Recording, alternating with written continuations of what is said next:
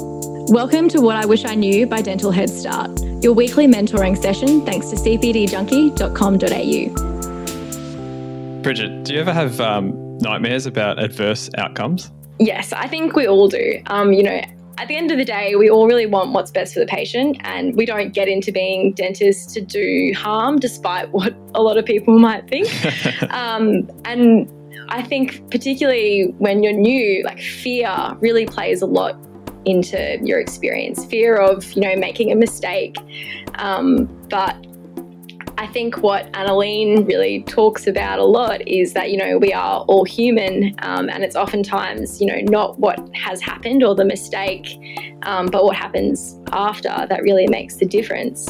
How do you handle sort of those situations, Dave? Yeah, I feel the same way. It's always something that plays on our mind. I tend to, like when things start to kind of go wrong or a bit sideways or I'm running late, I tend to actually slow down. I slow down how I talk and my thinking through my actions. And that's served me well. So it's something, if you slow down, you get things right, it actually makes you faster.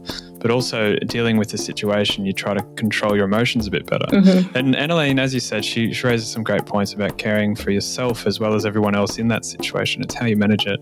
And Annalene, of course, Dr. Annalene Weston is one of the best at this. She talks about burnout. She's been a feature interview on our podcast. And I really hope you enjoyed this What I Wish I Knew episode with Dr. Annalene Weston. An adverse outcome is best defined as an unintended clinical event. So where the patient suffers harm. Now, the reason I say unintended is because people push back and they say, well, surely you wouldn't intend to cause a patient harm. Well, you could argue that extracting a tooth is harmful.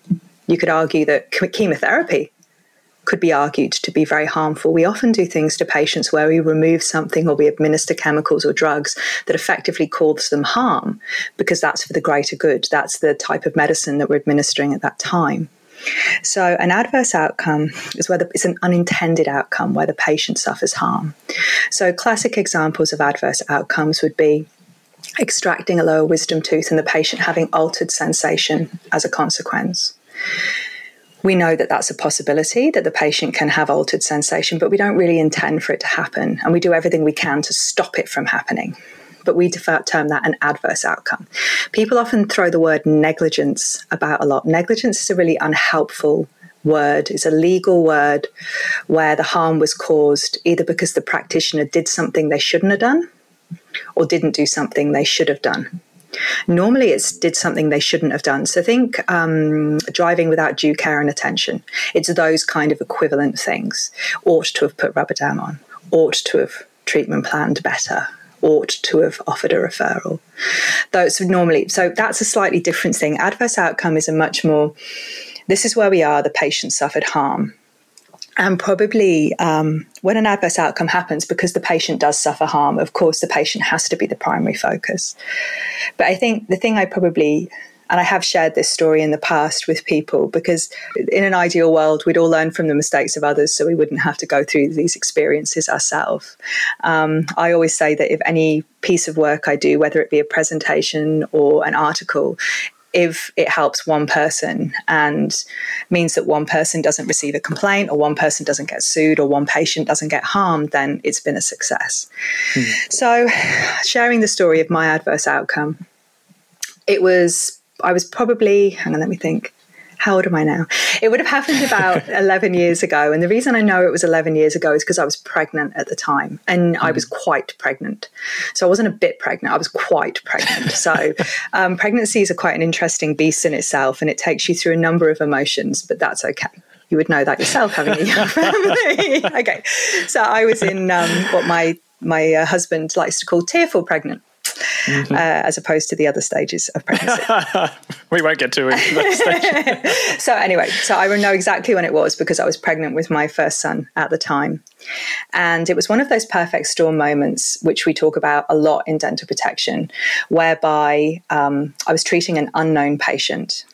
Unknown patients always carry with them more risk because you don't have that rapport. You don't truly understand what their needs and their desires and their values are because you've not really had the opportunity to get to know them. And they in turn while they trust you by virtue of the fact you're a healthcare provider, they haven't had the opportunity to develop that really essential requisite trust where they know that you've got their best interests at heart. Particularly if you're doing expensive or complex treatments, they can be a little suspicious of you. And in fact, more complaints arise out of treatments with unknown patients than your regular patients. So emergency patients, for example, or people you just don't know very well. So it was someone I didn't know very well. I was doing someone else's treatment plan because the other dentist had to leave at short notice. And it was a complex procedure, and it was a root canal procedure. The patient had suffered trauma to his anterior teeth when he'd come off a motorbike many years previously. And one tooth had been root filled successfully. The other tooth was non-vital. He had a periapical area, and it was symptomatic. So I opened the tooth. I had valid consent and radiographs and all the things that we need to have. The treatment was appropriate. Okay, I did an appropriate preoperative assessment. I opened the tooth up under rubber dam, got my working length. I was actually quite happy with it. And unfortunately, that sometimes can be the cruel thing, is that you're really pleased with the way things are going. And one thing that I do is at the end of an appointment, I will just irrigate the tooth one last time before I dress it. But also I often widen my access slightly just to make sure I have got that smooth glide path to get down to working distance, because one of the things I found most troublesome as a recent graduate wasn't preparing root canals, it was obturating them. I would try and obturate and my points would get stuck and they wouldn't get down to the end. And I was like, why are you not doing that? So it's something that I would do. Irrigated the tooth and the patient started to scream. And I mean scream. So I took the syringe out. It was an anterior tooth, and the tooth was pouring with blood, pouring out of the tooth. It was all over rubber dam. It was going off the edge of the rubber dam onto his bib. And I'll be honest, I didn't know what to do. And he was holding, quite alarmingly, the side of his face. Bearing in mind I was working on an anterior tooth. And I honestly thought I'd killed him. And I say that with I had no idea, because I was in that real fight or flight moment. And I didn't understand what I could possibly have done to cause this man to be holding the side of his face when I was working on an anterior teeth, and to cause him to bleed like this. And your brain's moving so fast. Of course, it was a hypochlorite reaction, but I had not made that connection at that time. So he wanted to rinse, and obviously not ideal when you've got rubber dam on, but I would have given this man anything at this moment in time just to stop him from screaming. And ultimately we got him all dressed up and everything else, and I contacted the local endodontist, who was a 12-hour drive away because I was working regionally, which was, of course. And the patient came back to see me the next day, and his eye was swollen shut, and he looked like the Elephant Man. Like it was terrifying. It was absolutely terrifying, the soft tissue swelling. He had altered sensation on his lip, on the side of his face. And the endodontist was incredibly helpful. He identified that there'd been an area of invasive cervical resorption, which I had missed on the radiograph. He reassured me that I wasn't the Lone Ranger, that it was impossible to see. And in fact, he had only seen it because he'd looked down the microscope. Now, he may have just been being kind, but I've always taken great comfort in the fact that it was not that I missed something, because I had an adverse outcome. I caused that man harm. It took him a long time to recover. He kept the tooth, but he had altered sensation in his face for a really long time. So he wasn't able to move his lips properly. And that's because hypochlorite is incredibly destructive to tissues, which is why we use it. Yeah, exactly. Yeah. But unfortunately, when it gets outside the confines of the tooth and does what it had done, it had gone into his sinus. There was all manner of issues. Now, he healed. And to this patient, it was a story that he told his mates. He became a very, very loyal patient of mine. But to me, it was a completely different environment. So for me, it was, after all these years, I've only just been able to talk about it now without actually becoming quite distressed and crying, because it's stayed with me. It is one of the worst things. It is the worst thing I've ever done to another human.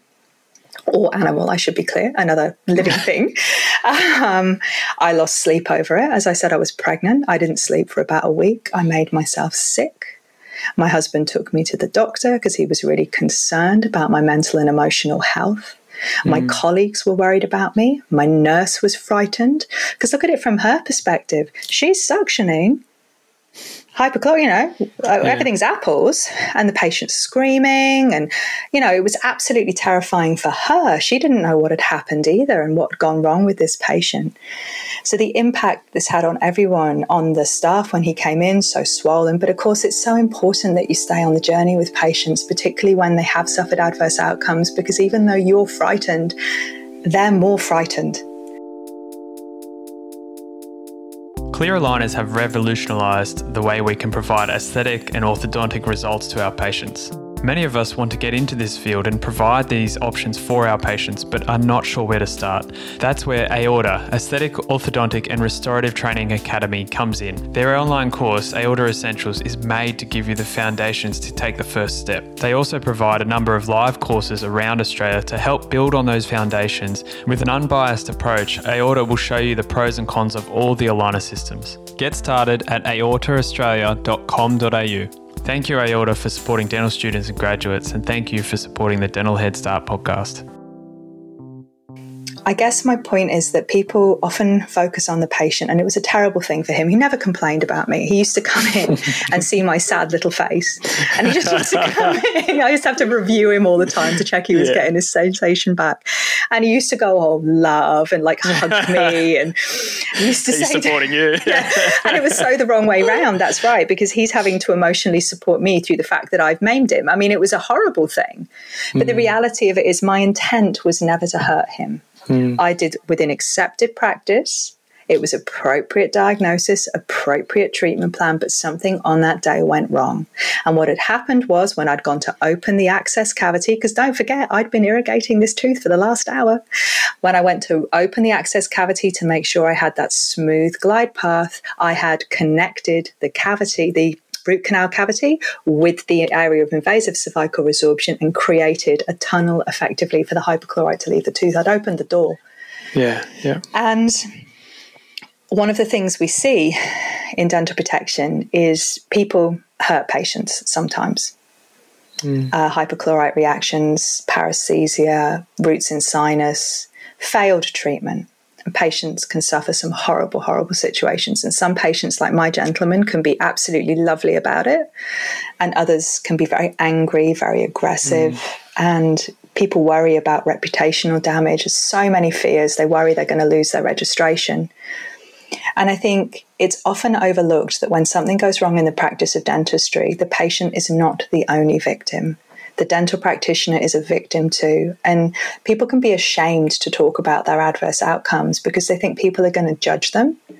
But the reality of it is we all make mistakes. Things go wrong in everybody's practice of dentistry. And I think if we talk about them and support each other through them, not only are we going to reduce the mental health issues in our practice and the mental burden and the guilt and the shame, because you shouldn't be ashamed. Sometimes things just go wrong. Like, it's okay. It's about what you do afterwards that defines you. If you stay on the journey with that patient and you help them get fixed, that's what's important. Do you see what I mean? So the patient isn't the only victim. The dental practitioner is, the team are. It's a horrible thing. Patient's family as well, of course.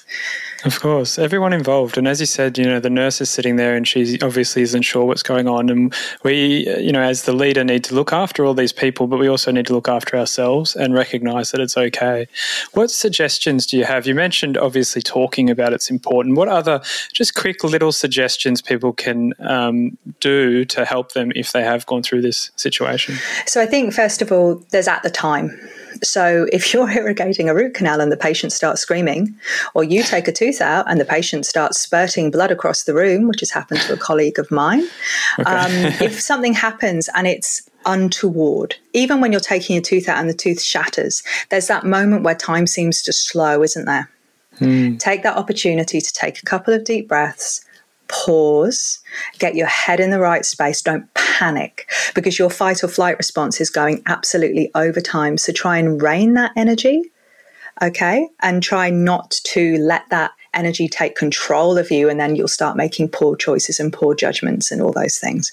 Obviously, be honest about what's happened as best you can be. I mean, don't be too honest and start saying stuff that isn't true. I'm a terrible dentist and I did this terrible thing. That's not honest. That's berating yourself. That's a whole different thing. Tell the patient what's happened. Plan a way forward for them. Let the patient understand where they're going next, reassure them of your continued support, obviously call your indemnifier, make appropriate arrangements, get the patient moving in the right direction. Okay? If you can do that, then the patient's going to be fine. There are many, many specialists and experts who specialize in taking care of adverse outcomes. If you speak to any specialist and say, hypochlorite reaction, routine sinus, altered sensation, it's what they do every day. For us, it's a once in a lifetime. For them, it's Tuesday. Like it's so get the patient moving in the right direction. Yeah. Then consider, is it appropriate for me to see my next patient? It might not be. I had somebody report a hypochlorite reaction to me this week. She was incredibly distressed and she said, I don't think I can treat my patients. I said, I don't think you can either. Make sure you can get home safely. Perhaps not safest behind the wheel if you're shaking, as his colleague was, or if you're frightened or distracted. We're dangerous when we're distracted. And then try and unpack it and look at it without being unkind to yourself. Okay, so it's not that you're terrible. It's not that you're an idiot. Why did I'm so stupid. All these things, this really nasty, hateful self-talk, completely unhelpful. Sometimes bad things happen to everybody. And if you haven't had an adverse outcome, you just haven't had one yet. I'm really sorry to say that. The more years you have skin in the game, the more likely they are to occur. Mm-hmm. And then, I would encourage anybody to talk to their colleagues, their friends and their family about it. Whoever's their best speak to people. And if you absolutely feel that you can't, access a counsellor, either through your GP. If you're with dental protection, you have access to a confidential counselling service. Many of the ADAs offer a confidential counselling service. Don't let these things eat you from the inside out, because that's not good either. Because what will happen is the next time you go to do that procedure, you will be terrified. Yeah, absolutely. It'll eat you alive and you'll then not want to provide that care for your patient. You might be biased in your choices. That's right. You talk yourself out of it. Conversely, if a colleague comes to you and says, Annalene or David, I've really screwed up. This terrible thing happened. I was taking this tooth out and blah, blah, blah, blah, blah. Be kind. Don't go, did you assess it properly? There are some things we need to take that are a given. And it wasn't that I was just being an idiot. Like, bad things happen. Let's be kind and let's be supportive and let's not be judgmental when things go wrong. I think it goes both ways. Let's talk about it, but let's listen with kindness as well and support.